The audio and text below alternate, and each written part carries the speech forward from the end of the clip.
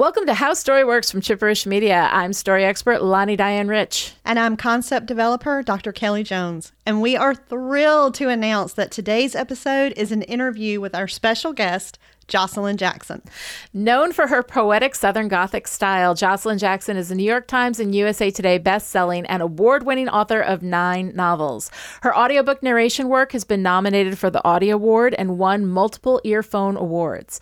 She lives in Decatur, Georgia, and also serves on the board of Reforming Arts, a nonprofit that provides education in prison and reentry programs.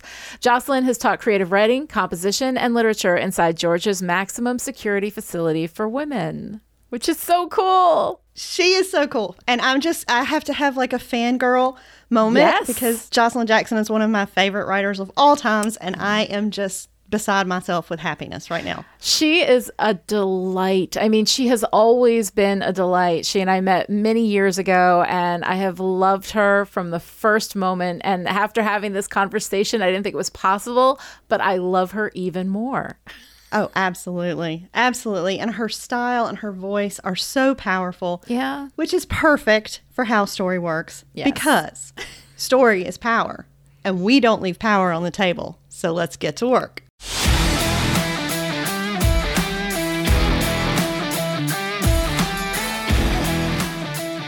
All right, so here we are with the unbelievably talented Ms. Jocelyn Jackson. Jocelyn, thank you so much for joining us for How Story Works Conversations. We're so excited to talk to you today. Oh, thank you for having me. So we already gave a list of your many accomplishments and everything that you've done at the top of the show. But I was going to open with how Joss and I actually met, which I had written a book that I had no business writing because I have never so much as been to Georgia, let alone actually know anything about it. And Kelly is actually from Georgia. So you Southern girls were very, very patient with this book. But I wrote this book, X and the Single Girl, took place in Georgia. And Joss and I were both being published by Warner Books Hachette now. And they got us in touch and they gave it to Jocelyn. And Jocelyn so generously gave me a blurb for that book. Thank you so much, Joss. Oh, it's really good. You have such a great sense of humor and it's always fast paced. It's a page turner. So I loved it. Oh, you're so sweet. Thank you. But they told me that you were blurbing this book, and you had like your first book, Gods in Alabama, was coming out, and I got a hold of it. And this is, I'm gonna tell you, everybody, this is when I fell in love with Jocelyn Jackson. Was that opening line? There are gods in Alabama: Jack Daniels, high school quarterbacks, trucks, big tits, and also Jesus. Yeah. Yeah. The second I read that, I completely fell in love with Jocelyn Jackson and have been ever since. And it's so much fun to have you here with us today. And I know that Kelly has been a huge fan for a really long time. Kelly, didn't you go to like a Joss event at one point? I did. So I went to the Decatur Book Festival. This has gotta be. Oh, that's my favorite. Yes, I live in Decatur. Great. I live in Decatur. So It is my hometown book festival. So when you say that, I mean, it's like when Decatur Book Fest begins to approach, I go around the house singing like, it's the most wonderful time. It's my favorite weekend in the whole year. It's such a great book festival. And you were there. You were talking about The Girl Who Stopped Swimming. And you were talking about how theater work influences your writing and the quilting. And then there were teeth in the quilt. And I was like, I have to read this woman. Teeth. Oh, my God. And the book was so good. And then I went back to Gods in Alabama as well. And that first line, I remember thinking, that is the most true opening line I've ever read about the South in my life. Well, born and raised, just saying.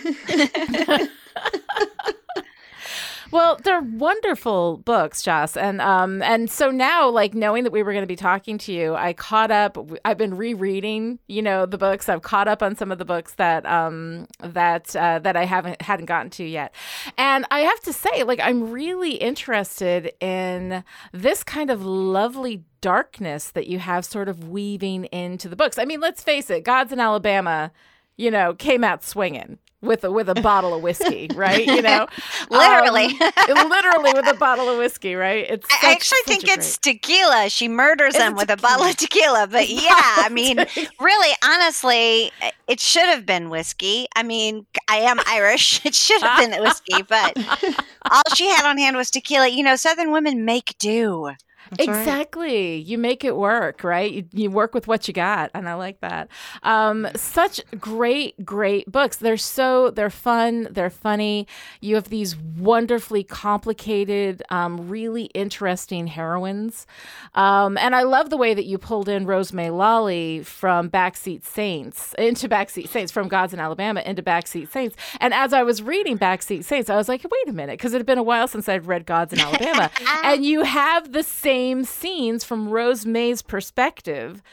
It was beautiful. That was a very complicated thing to do. So Gods in Alabama and Backseat Saints take place over the same 4 days. Yeah. And in Gods in Alabama, there are 3 scenes that Rosemary Lawley is in. And it was several books after Gods in Alabama, and I loved her. Like, I was so interested in Rosemary Lawley. But it was several books, and several years later, I literally woke up in the middle of the night, shook my husband awake, and I said, honey, Rosemary Lawley in Gods in Alabama was lying the whole time, and I know what she was doing.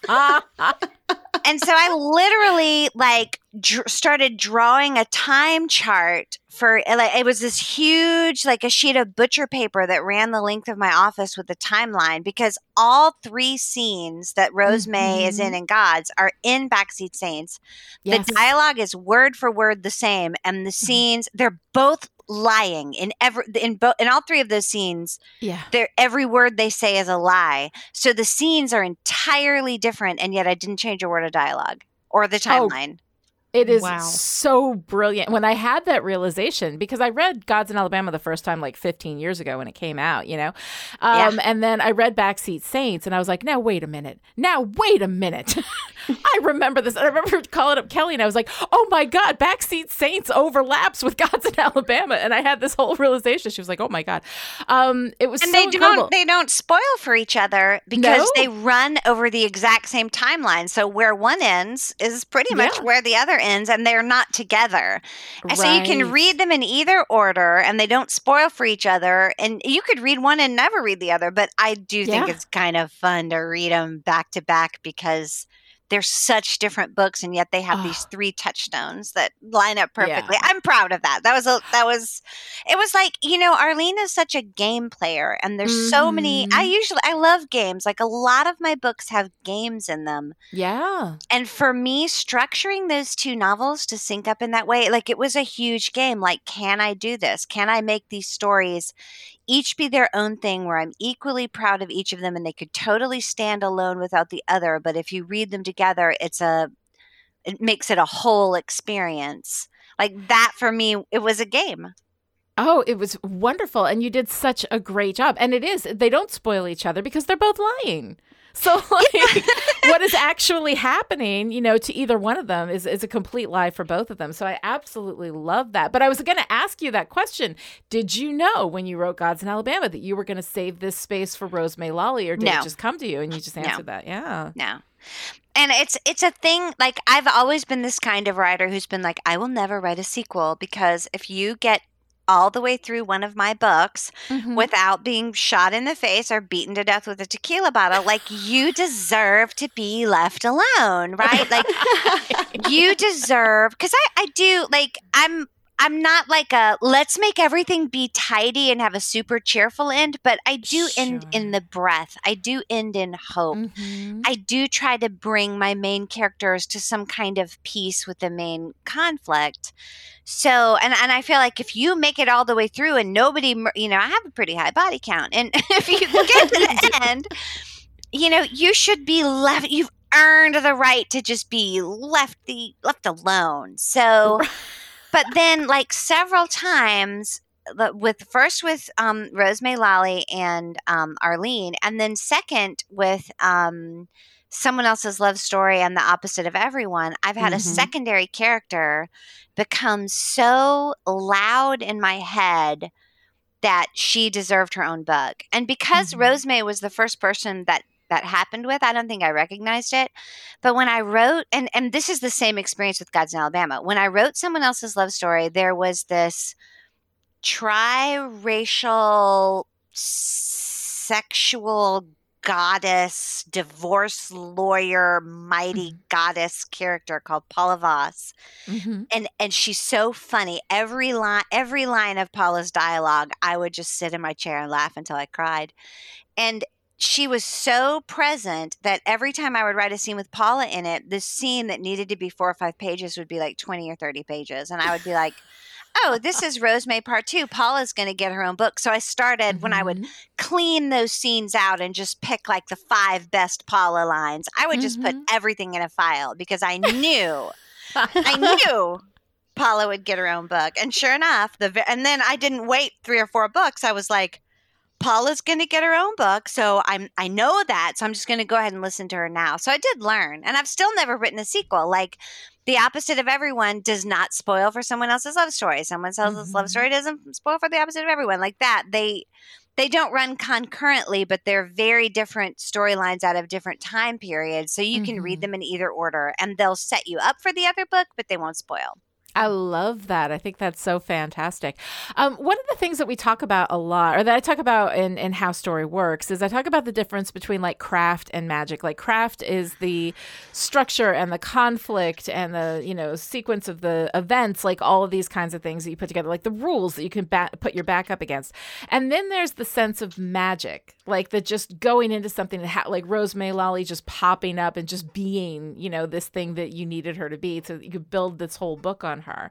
And so I'm curious where you work more from. I find that that writers who are plotters tend to really kind of start from a craft perspective, and then writers who are pantsers and just kind of make it up as they go along tend to work from this very amorphous, magical space where things just sort of happen and you sort of follow it where it goes. I'm curious which kind of writer you are, although I think I might know. Oh, I want you to guess. I'm not going to tell you. Tell me. You guess. I would guess that you start with magic. I start and end with magic. I have absolutely no plan ever. Like, it's very shocking to me that I understood enough to recognize that Paula was going to get her own book. Like, I don't learn. It's magic every time. And, like, the really genuinely stupid thing about that is, like, it's the same process for every book, but experientially, it's exactly the same. So, and everyone's tired of me because, my next book that comes out will be my 10th book published and my 12th novel I've completed. So my dearest friends and my husband, like, I'll call them sobbing, like, I'm quitting this job. I can't write a novel. I don't even understand how this is supposed to work. And they're like, are you 2/3 of the way through? Right. Because this is what you do at 2/3 of the way through and it's not cute anymore. But to me, it feels absolutely real every time. And I've done it so many times now that 2/3 of the way through, when I realize I'll never be able to write this novel and I should just quit and I don't even understand how I ever wrote it. Like, I can recognize, like, empirically, there is 12 years of evidence that that's absolutely not true, but it feels so real. Well, that's why I started doing this. That's why I started studying story, because I had sold one book and in a 2-book contract, and I was like, oh, they're going to make me do this again. And I don't know how I did it the first time.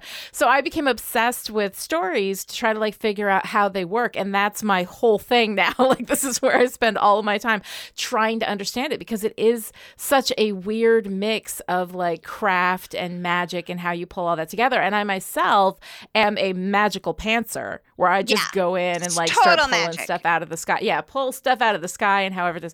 And I find it terrifying. So you are way braver than me, because you kept going and I was like, no, I'm going to figure this. I'm going to unlock this mystery. I mean, I'm still working on it. Is it brave or is it like, what is the definition of insanity? Like, you do the same thing every time and expected a different result. Like, by now, I really should. But then there's also this thing that, because it is so magic, it's like, if I change this process, will these people who drive me stop showing up? Yes, right. So I don't want to, like, you don't want to kill the animal. Like, I've got this animal inside me that makes me tell stories. And it is a savage, vicious, wild, terrible animal that I can't control or ride. It does what it wants to do. And yet I love it. And sometimes it won't show up and sometimes it will. And like, part of me is like, I would really like to get you on like a vegan diet and put you in a harness and get your crap together. But at the same time, like, it's a wild animal. Like, what if you kill it and it can't do it anymore? Right, exactly. And that is a really kind of scary thing for a writer, is like, what happens if you kind of look too deep? Like, they have that thing, look into the abyss and the abyss looks back into you. Like, what if you look into this thing and then suddenly you lose that connection with the magic? So it's very scary. And then there are other writers who, it's also personal, like, though. Like, it's not just that the abyss looks back, it's that the abyss has teeth. Because I mean, I understand that I could probably this is bad and wrong to say, and I don't want anyone to take this as advice, and absolutely no one should do this. And let me start at the very beginning and say, my God, go to therapy. But I like, what I do instead of therapy is I just shove everything down into this horrible swamp at the pit of me, and it just soups up into this disgusting craziness soup, and then a novel grows out of it. And I mean, I don't even understand what I'm writing about. Like, I will have this idea or this person, and it's so intense to me, and I have to write this story, and I have to let this person have a voice. And I'm 2/3 of the way through the book, and I'm like, oh, I see what you're processing now. Yeah, Wouldn't that have been just better if you'd just gone to therapy like 4 times instead of spending a year like churning all this lunacy into it? Yeah. No, but I love that. And I love the darkness that's inside your novels, because there is something to that I think that speaks to a very specific feminine experience. Yes. which I think a lot of us can really identify with. And it's kind of nice when she kills him with a tequila bottle, because, I've had that fantasy once or twice. Haven't we all, sister? Haven't we all? Kick him in the kudzu and move on with your day. Yeah. So I find that really, I'm like, I don't want you to suffer at all. But no, I mean, come on. I'm a very privileged person, and my suffering is 90% of my own making, and I get books that I'm really proud of and I love out of it. So, let's not feel too sorry for me. I could like just go on medication and it would all be fine, but instead, I don't do that. So, and that's a choice I make, because this is how, like, I think everybody has their methodologies for processing their trauma and their life. And this is my methodology. And it is very feminist. I'm a very female-centric writer. My default is to go to a female voice. I think I've written 2 male narrators now. They were male narrators who appeared in a book where there was also at least 1 female narrator. A big criticism of my work that I hear over and over again in reviews that aren't quite getting what I'm doing is like, well, her male characters seem to exist more as foils who light up the lives of the female characters. And I'm like, oh, you don't say. Does it appear that way? Sort of like every female character for the last 300 years. Like, yes, I'm using male experience to light up female experience, and I'm unapologetic about that, and it's deliberate.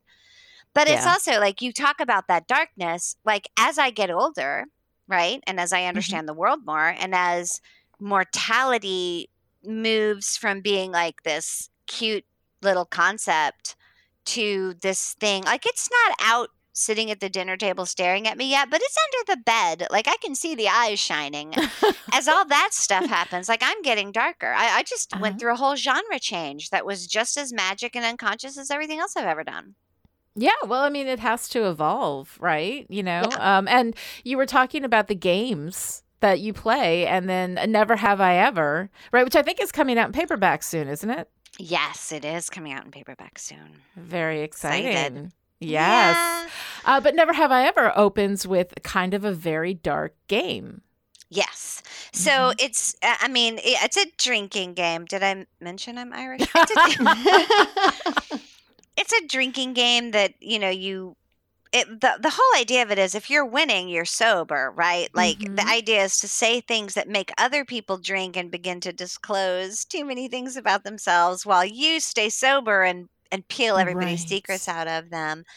And it's, it's psychological suspense. It's domestic noir for sure. And I've always written like Southern fiction or women's fiction before this book, but it's not like I thought, I'm going to change genres now. I just started writing the book. I started writing the book I wanted to write. And about 3 chapters in, I was like, oh, crap. This is crime fiction. This is psychological suspense. This is domestic noir. You're changing genres. But with no... I love that. Yeah. It was a very magical, instinctual thing that happened. So, I wish I was more... not that way, but that's the way I am. Well, what I love about your books is like, and you do change genre a little bit, and I'm a genre bender. Like I don't like to have to stick to anything, and I love books that blend genres. But your voice is still always you. Like I feel like someone could give me a paragraph of anything you've written and I would be like, yes, that's Jocelyn Jackson. Like so distinctive to you. That's honestly the nicest thing you could say to me. I consider myself a voice writer, and I love that. That's my hope. So thanks. Let's hug, except from 6 feet away. Yes, exactly. Exactly. But I'm really curious how you, like, I don't want to say how did you find your voice or develop your voice, but how do you tap into it? Or like, what is that experience mean to you? It's actually easier to answer how I found it. The answer is theater. Like I started out as a playwright and an actor in that order. Like I was a playwright who also did a lot of acting. And it's weird when I try to write plays, I'm not that great. To be honest, I've had some plays produced and they were funny and they were fine, but they felt like kind of funny was where it ended, where I think I do more with my novels. They came from like the front of my brain with all the gray matter and the thinking. And it is a process I understand, and it is meticulous, and it is not magic based, but rules based. Whereas acting for me seemed to come from like the occipital lobe and be very instinctive and about the deliberate practice of empathy. And that's where novels come from for me too. It's like this thing I can access in the very, like it's the part of my brain that's really near the spine. So there's a lot of animal stuff in there as opposed to parsing and thinking and questioning. It's a very instinctive thing. And like my biggest job in order to find that voice that is my essential self right near at the base of my brain is about getting all that gray matter out of the way and letting what needs to happen in terms of magic happen. Wow. Oh, I love that. One of the things that I loved too in Backseat Saints, and I know that Kelly and I talked about this quite a bit, is the way that you incorporated the tarot right into that. Yeah, that's me and games again, right? But yeah, I guess I think I'm always interested in games. I think human beings are game players, and to me, tarot, I'm not a very mystical person. I'm a pragmatist. I know it sounds like, oh, woo woo, it's all magic, but at the same time, I'm very pragmatic and not mystical. So, I understand that I am framing my psychology as magic because I'm not trying to learn it or understand it. I'm just trying to write it. Like even when I talk in terms of magic or an animal, I understand that there is a psychological scientific basis for that. So I'm really pragmatic. So I do look at like tarot cards and stuff as a game. It's a game you play that can be really valuable in terms of psychology. Like a tarot card reading is really more about therapy than it is about magic. And I think writing a book is really more about therapy than it is about magic. But experientially, it feels like magic. Well, really, it's just a game you're playing to try and understand yourself and the world you live in. Like stories, how I understand the world and the way I access story feels magic. But if I were to examine it close enough, I would know it's not. Well, I love the like the symbolism, or that I don't even know that I would necessarily, like, a lot of the things in your work, they feel like symbolism to me, in that they have this like really important sense of meaning to them.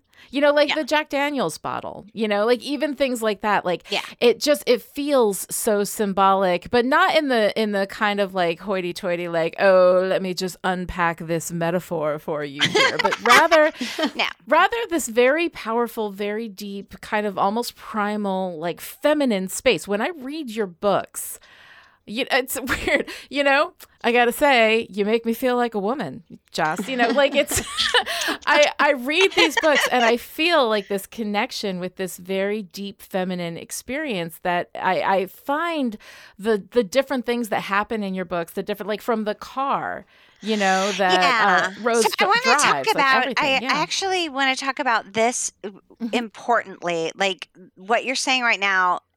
I want to talk about that in terms of Never Have I Ever really quick. Because, Never Have I Ever. So if you haven't read Never Have I Ever yet, you can actually go to hell for that. It's in Leviticus, so you should get it right now. But I just want to give you like a 30-second, what's this book about? And then I want to talk about like what I set out to do in terms of me being a feminist writer and a woman-centric writer. Okay. So there's this woman named Amy Way who like, I always say if you're trying to figure out some other way to cook chicken breasts and work in like time with your kids and walking the dog, like that's a really terrible novel. Like it's a really good life. Like it's a wonderful, privileged, amazing life. It's a terrible novel. But Amy has that life for almost 1.5 pages. Yes. And she's just this every woman. She runs her neighborhood book club. She loves her job as a dive instructor. She loves her husband. She actually miraculously gets along with her teenage stepdaughter. She has a new baby that she's crazy about with her husband. And that all changes when Angelica Rue shows up to her neighborhood book club. And Rue is not like, they're all the kind of people, they have their discount designer handbags 3 years late from TJ Maxx. Like I have that handbag, and that's what they bring to book club, and they're reading, the House of Mirth, and they're all like adjuncts and administrators and professors and librarians. It's a little university town. And Rue seems like this kind of person who's like, she would know how to make pate from scratch. She she's probably had sex in a moving vehicle, maybe on the way to book club. So she's very exotic to them, and she derails book club. She gets everybody playing this drinking game. Never Have I Ever. Everybody gets drunk. Nobody's talking about House of Mirth. And Amy at first is like your life, like you love your baby, but if like every day with the baby is the same day. It's a great day, but it's the same day. So she's a little excited at first, except that very quickly it turns on her, and she comes to understand that Rue has not moved into the neighborhood by chance. She hasn't joined a book club by chance. She hasn't started this game by chance. It's aimed at Amy. When she's getting everybody to reveal their secrets, she already knows what Amy did, what Amy's real name is, and she's come to make Amy pay. So that's like the jumping off point for this. And for me, it was like, just to be brutally honest here, here's where the genre change came in and everything came in. My father was dying. My father, who I was and still am incredibly close with. He was in hospice care. I was half the time living at my mother's house. To look at the kind of Southern things I always write about, like race relations and things like that, I just didn't, I couldn't do it. Like the book wasn't coming out that way. I needed to be really present with my father. And for me, like my biggest pleasure reads are suspense, crime fiction. Like that's my and this book started just coming out of me. And the way I came to understand it was my book was that like instead of like Southern themes that I've dealt with for 9 novels, this was a very universal theme, which is exactly what you're talking about. When you look into the abyss looks back. How can you, like, it's good versus evil. How do you fight that which is evil without becoming evil? Like it's these really classic crime fiction themes, period. But when I looked at like all of these classic examples of that novel, it's always male. It's always male. Think about that story. You've read that story before of how do you fight evil without becoming evil?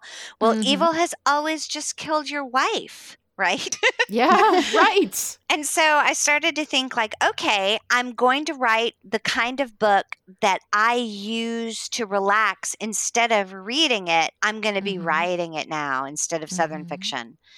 And when I'm doing that, though, it's going to still be my book because I'm going to take this very classic theme that's been explored from here to Christmas in male terms and say, how is that different if we run it through female sensibility, first of all, and second of all, if we run it through the lens of motherhood, which is always something I write about is motherhood. So that felt really familiar too. And I just thought, you know, if I look at this through a strictly female lens, does it change that classic story? And you know what? It super does. Well, I love it. I love, getting back to this whole symbolism thing, right? Because Amy's a diver. Yes. Right? So we have the water, which is a classic feminine, symbol, but also going deep, deep down into the darkness of the water. And the truth lies there in that darkness in the water. So I found her as a diver such an interesting idea because, it's not the typical kind of job. Thank you for getting that. It's like, so if you look at the ocean as this kind of metaphor that it's been classically used as, like if you've ever been on a boat and dropped your sunglasses, baby, you are not getting the sunglasses back. Right. It's getting the ocean claimed. Keeps its secrets. And yet we have this narrator who owns it. It's her natural element. She can live on the surface with the people, and she can also go down into these dark places where all her lies live. Yeah. And air breathers cannot follow her. So, yeah. And that was a big question for me too, is, I call myself a redemption obsessed novelist. How grace works, how we find forgiveness, how we forgive ourselves or whatever. That's all through every single one of my novels in either tiny threads or it's the whole spine of the thing. And it's like in this novel, I was interested in who owns that forgiveness, right? Like, do you get to forgive yourself? Does society have to forgive you? Does the person you've wronged have to forgive you? Does a God have to forgive you? Who owns grace and how is grace deployed? And I have this running metaphor where people live above the water and they hide what they need to under the water. And I have this narrator who can move back and forth at will. Yeah. So I great. loved that. Super fun. One of the things that I think first drew me in, I mean, other than your that voice is just so poetic and beautiful. But growing up in Georgia, one of my sensibilities is the way Southern women, I mean, not to speak too categorically, but in my experience, are secret keepers, or the stories of women are quiet and tucked down and they're not brought out. Yes, exactly. And that just hit home with me so much in all of your books because it takes a while, right, to get to know that narrator and for some of those secrets to come out. And because we're not going to bring them out with the fine company China, it's a very hidden process. That's another thing. Like we talk about these things that I'm criticized for, like that my male characters light up female lives. Oh, you don't say. Like a lot of times people will say this started really slow, but I stuck with it and then, oh my God. And then the payoff was, and I think that's less true in Never Have I Ever. Because of genre, it has a more immediate narrative drive. But even with that book, I think it's definitely true that I don't show my whole hand at once. And I sort of rely on the fact that the voice is engaging and the humor to carry you through because if you invest in one of my books and you give it the time and you just enjoy the voice and go with it, like all those little throwaway sentences, everything comes back, everything pays off. Yeah. Well, and like we were talking about, with the opposite of everyone and somebody else's love story, the character like Paula, and I love Paula Voss, but when she's a side character, in somebody else's story, the way we see her is so different than the way we see her in her own book. And like that, to me, that inner landscape, you know, that deep, there's an intimacy in the way that you write and in the way you engage with those characters. And I love that so much. But for me, it just feels like home, you know? And so I don't know how much of that is from being Southern and how much of that is just style. But are you drawn to stories like that? Have you always written that way? Yes. But I honestly, once again, I will point back to theater for that because, like, if you look at someone else's love story, we see Paula acting on her own, and then we see Paula through the lens of, there's two narrators in someone else's love story, Shandy, a very young woman, and William, her best friend, who is a person on the spectrum, an autistic man who's a 35-year-old geneticist. And he and Paula have been friends since they were children. And Shandy intersects with William. And Paula is William's favorite person on the planet, and Shandy hates Paula. So we see three Paulas in that book. We see the Paula through the Shandy filter, and we see Paula through the William filter, and then we empirically see what Paula says and does. And then in The Opposite of Everyone, Paula speaks for herself. And one of the things I'm really proud of is those are three entirely different things. How William sees Paula, how Shandy sees Paula, how Paula behaves, and how Paula sees herself. Mm-hmm. But if you look at all four of those things, it's all Paula.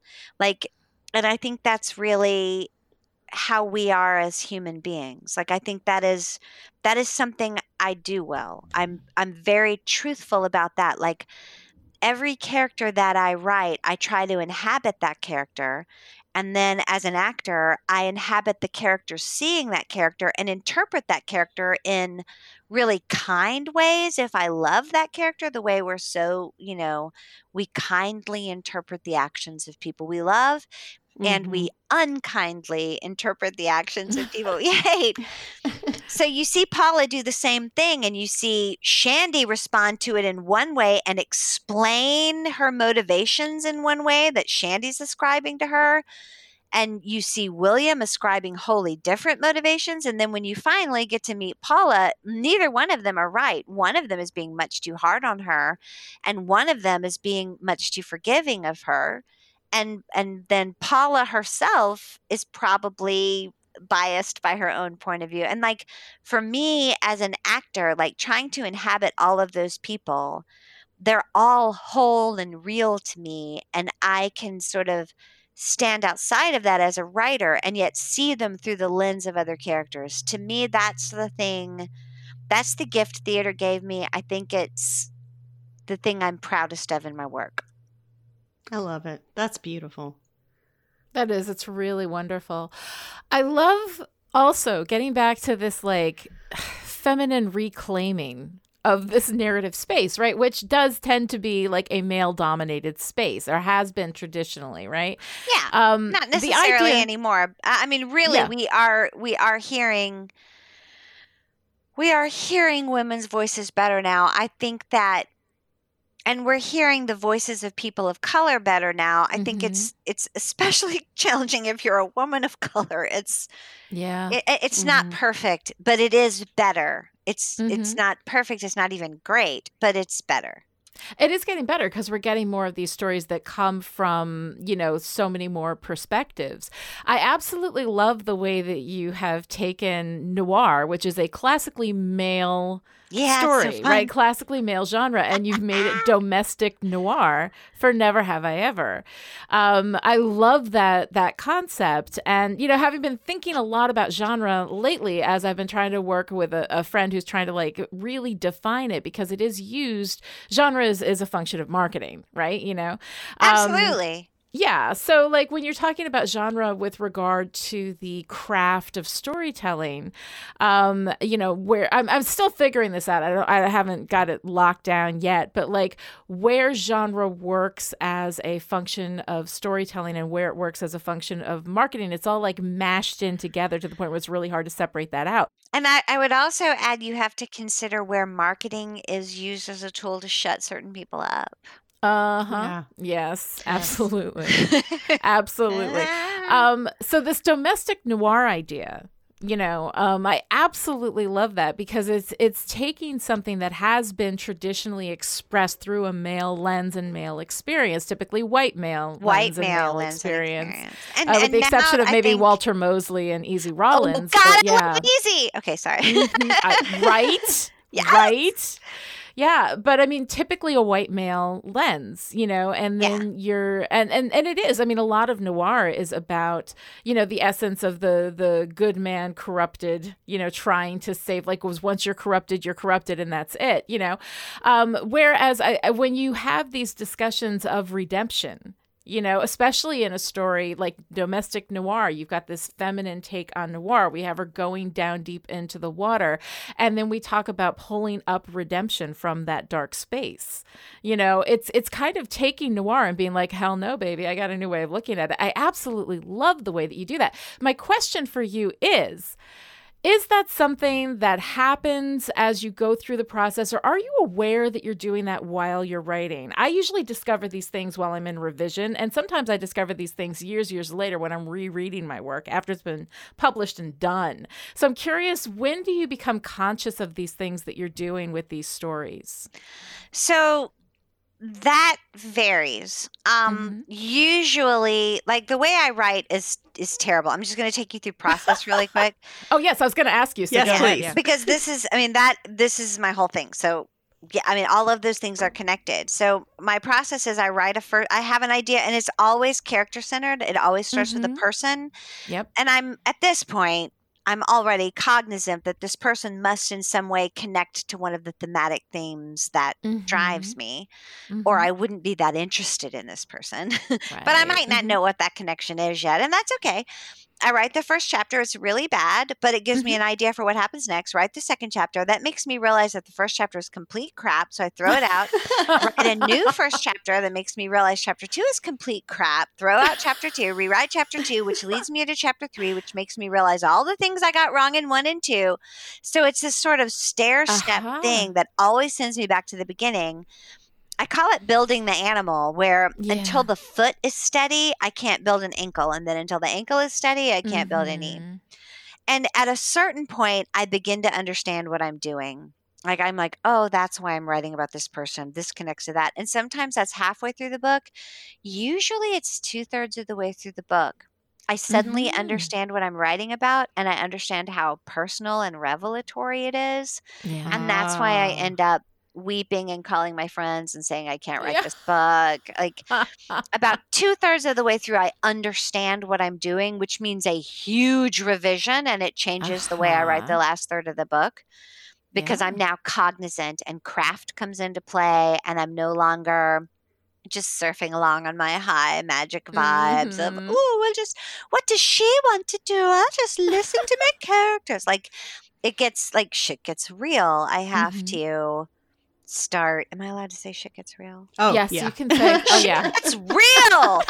And I have to start like paying attention to craft elements and bringing in things cognizantly and crafting theme.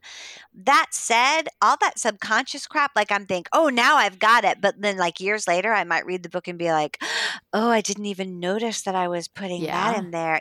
Like, but in the big picture stuff, the stuff I'm doing intentionally, by the time I get 2/3 of the way through the book, I can't avoid an understanding of it.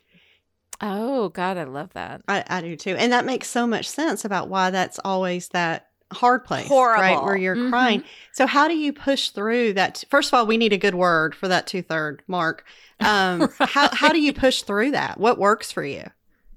Well, I stop writing, I cry, and I eat a lot of carbohydrates.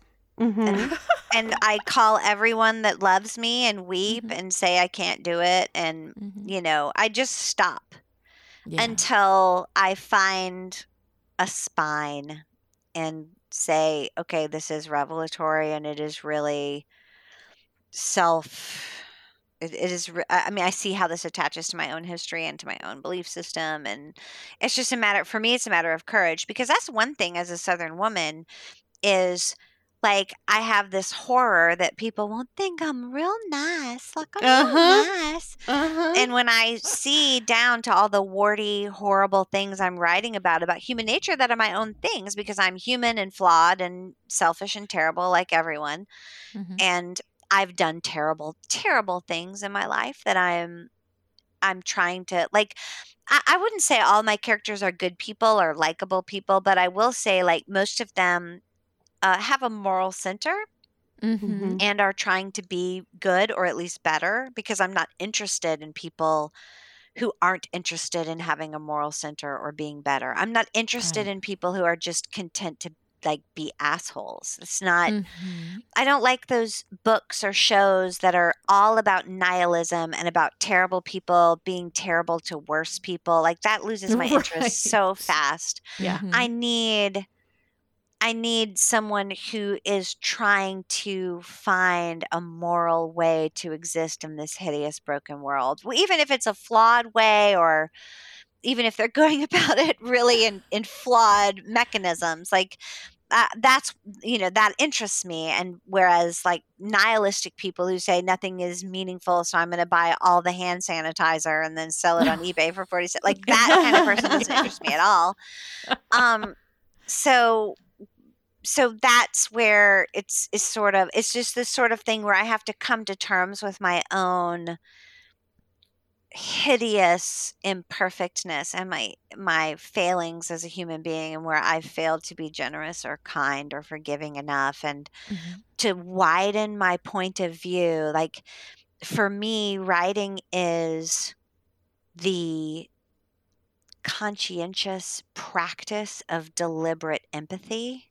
Ooh, I love that. So at a certain point, like I see how personal it is, and I see how biased I am in my own favor, and I have to rewrite the book where I look at wherever I am in the book, and none of the characters are me, but honey, they're all you. Mine. They're mine. They're not me, but they're mine, and I am gentle with myself, and I begin to see my own flaws, and I take myself on, and I bring myself to task, and that's really hard. Like nobody likes to be told they've made mistakes or are in the wrong. Nobody likes to be corrected, but I'm wrong all the damn time. Yeah, and we all are. Yeah, and so like to me, what's important in that's 2/3 of the way through the book. I see that I'm really criticizing myself and where I've failed as a human being to have enough empathy. Wow, I love that. I think love that's so your great. definition of writing so much. That is absolutely fantastic. Yes, I want to have that stitched on or put on a T-shirt or something. Well, I mean, that comes straight out of autism. I'm autistic. And for me, I don't think I had a lot of natural empathy. I've had to deliberately learn it, which women on the spectrum are very we're under so much pressure as women to be empathetic and to be social binders. And absolutely none of that came naturally to me as an autistic person. Wow. But I'm Southern, which means I'm raised to be passive aggressive. I'm raised to be willing to please. These are the things that are expected of women. Be passive aggressive. Don't ask for what you want directly. Sugar it out of people and be pleasing. And as an autistic person, that's like asking me to like fly.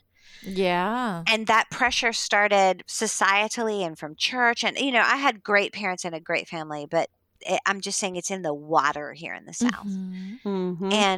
And for me, acting and writing was how I learned methodologies to do these things that were so expected of me. Wow. That is so cool. That's that is really because that gives you such a perspective on it. I know Kelly and I have had this discussion, right? Because, I'm a Northern girl, so my experience of things is just somewhat different.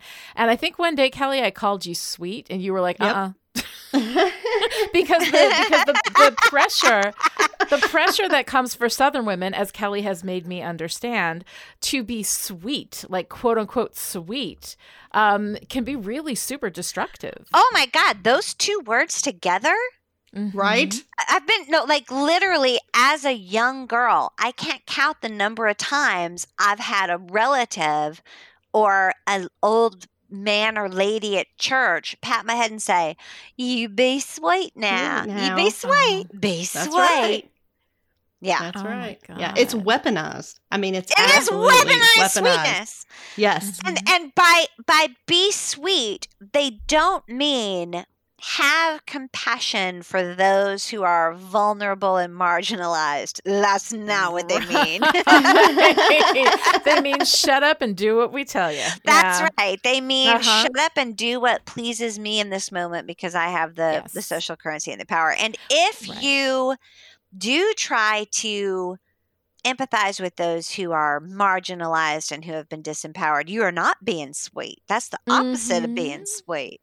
That's right. Right. Well, because you're being disruptive to the social system. And also that like all of these, especially the women, because we have generations of women doing that to other women, right? I had to be sweet. I had to take it in the face all of these years. So now it is your turn to take it in the face from me, right? And so we're kind of perpetuating those systems. And that's, I mean, you see that with anyone who is marginalized. Like you see that where, you know, the system, if you have learned how to subvert the system of white supremacy, white male supremacy, so that you're seen as, you know, a good, I'm sorry, I hate to use this nomenclature because I think it's overused, but if you're a good Nazi, that system works for you. And you're just betraying everybody else. You know, you have yours and it is safe. And I honestly, like, when you're extremely, extremely disenfranchised, you really can't blame the person who does that. I mean, you can, but I think it's awfully judgy. But who was disenfranchised in a system before you. Right. You know, who's just passing it back down nothing, to you. right. And who doesn't know anything else. Like, you know, I look at, like, you look at genital mutilation. Like, I've never understood that this is women who do this to other women. But they have no other context. And it's not their fault. They've had no power. And if they do this, it allows them to have those little corners of their lives where their lives become endurable. Like, until you have lived in a space where, I don't know. I don't know if you guys know this. Do you know about reforming arts?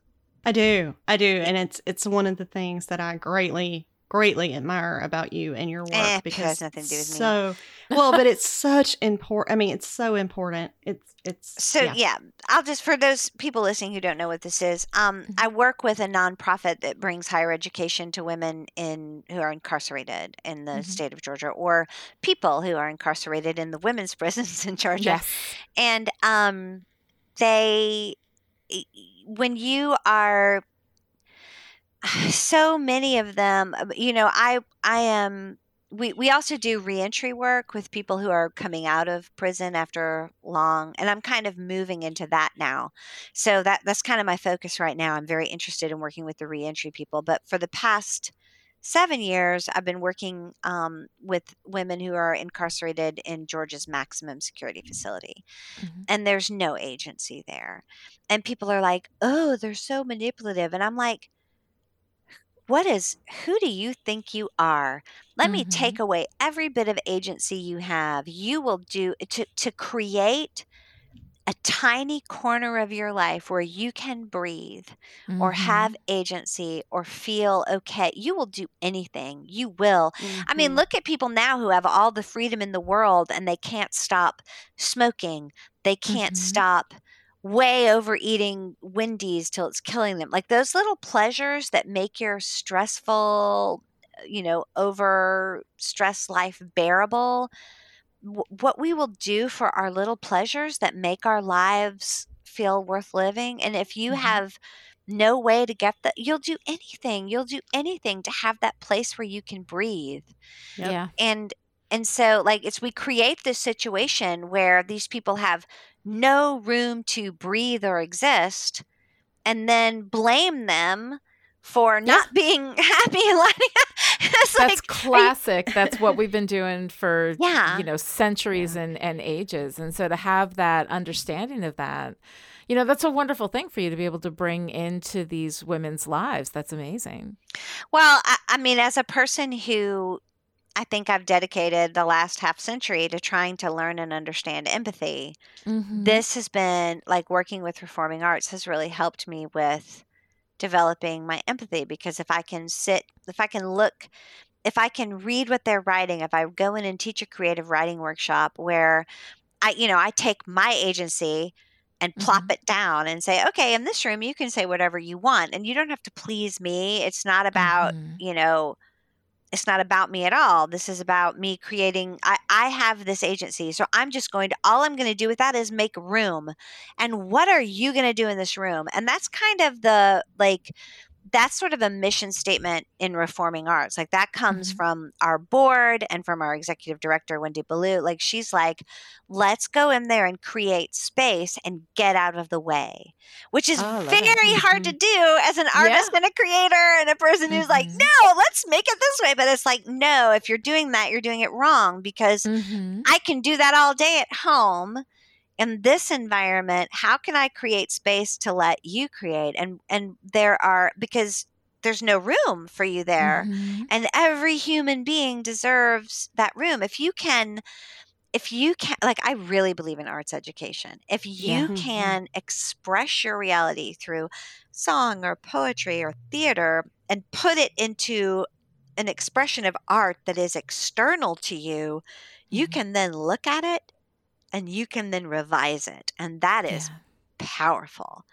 Like to be able to put your story outside yourself and then look at it and understand it and revise it, that'll change your internal story. And for me as an autist, to be able to put my story outside myself in a way, like I'm not terribly in touch with my empathy or my emotions because I'm autistic. Like to put it outside of me, that's why it takes me 2/3 of a book to understand what I'm doing, right? But once I understand what I'm doing, it's really hard. But then I also know artistically as a process, then I have control over it. I've put it outside me, I've recognized it, and now I'm going to use craft to change it. Well, that works inside the prison system too, where if you have the space and the tools to put your story outside yourself, you can recognize it and then you can change it. Oh my God, Jess. Well, I have to say, we have taken up so much of your time today, and I could go on and talk to you forever. That is wonderful, and I'm so glad to be able to kind of like finish this up. I don't want to take up too much of your time, but I do have one more question for you. Sure. One of the things that we do here at Chipperish Media is we always want to look to what is your favorite part. So my question for you is about your writing. What is your favorite part? Well, I hate writing, like most people. I love revising. I hate writing. I love revising. Yes. I love having written. That always feels good. Yes. But like my favorite part is when is being read. Like I write to be read. And I love it when I meet readers who have met these people who are so real and whole to me from multiple perspectives, and they have their own perspectives. It's like it's like we both know the same person. And I think of the person this way and they think of the person in another way, but it's equally valid because we both know this person, except I made the person up. That to me is magic every time. Oh, I love it. I love it. All right. So now Never Have I Ever, we've got the paper book coming out. When can people go and grab that? At the end of April. April 28th. April. Awesome. Fantastic. Well, thank you so much. No, thank you for having me. Yes, thank you so much for being with us. Jocelyn, how can people find you online? How can they find you and your work? I'm all over, but my name is spelled weirdly. It's Jocelyn, but it's Joshilyn. JocelynJackson.com, Jocelyn Jackson on Instagram, Jocelyn Jackson on the Twitter, Jocelyn Jackson on Facebook. And I really should get off social media and go revise, but I like social media, so I'm around. Well, we love having you on it. And thank you again so much for coming and hanging out with us. I could talk to you honestly for hours, but I know that you're busy and you got to get going. So thanks so much. Yeah. Does busy mean I have beer to drink because it is St. Patrick's? That's right. That's right. I was using code. I was covering for you, girl. That was bad. All right. Bye. I got your back. Thank you so much, Jocelyn. All right, folks, that is it for our How Story Works conversation today. To join in the discussion on Twitter, follow Lonnie at Lonnie Diane Rich and me at Dr. Kelly Jones, and use the hashtag How Story Works. How Story Works and everything Chipperish Media produces is made free and ad-free by the generous patrons who support us to the tune of $1 a month or more and make it possible for us to start and end with magic. Visit patreon.com/chipperish to find out more. This episode of How Story Works was brought to you by the Chipperish Media producers who support us on Patreon at the Power Producer level. These people are the reason why How Story Works is coming to you free and ad-free right now. So thank you to our April producers, Sarah, Shelley, Kristen, Alice, Erica, Abigail, and Jonathan. And this week's special message for our Power producers: writing is the conscientious practice of deliberate empathy. Citation, Jocelyn Jackson. Oh my God, she's so good. Visit patreon.com/chipperish to find out how you too can become a How Story Works producer. Other ways to show your support: write a great review on Apple Podcasts, tell your friends about the show, or fight that which is evil without becoming evil. We will be back next time with our first Fix It episode, looking at the movie Hitch. Until then, to quote today's special guest, Jocelyn Jackson, if you can express your reality through song or poetry or theater and put it into an expression of art that is external to you, then you can look at it and you can revise it. And that is powerful.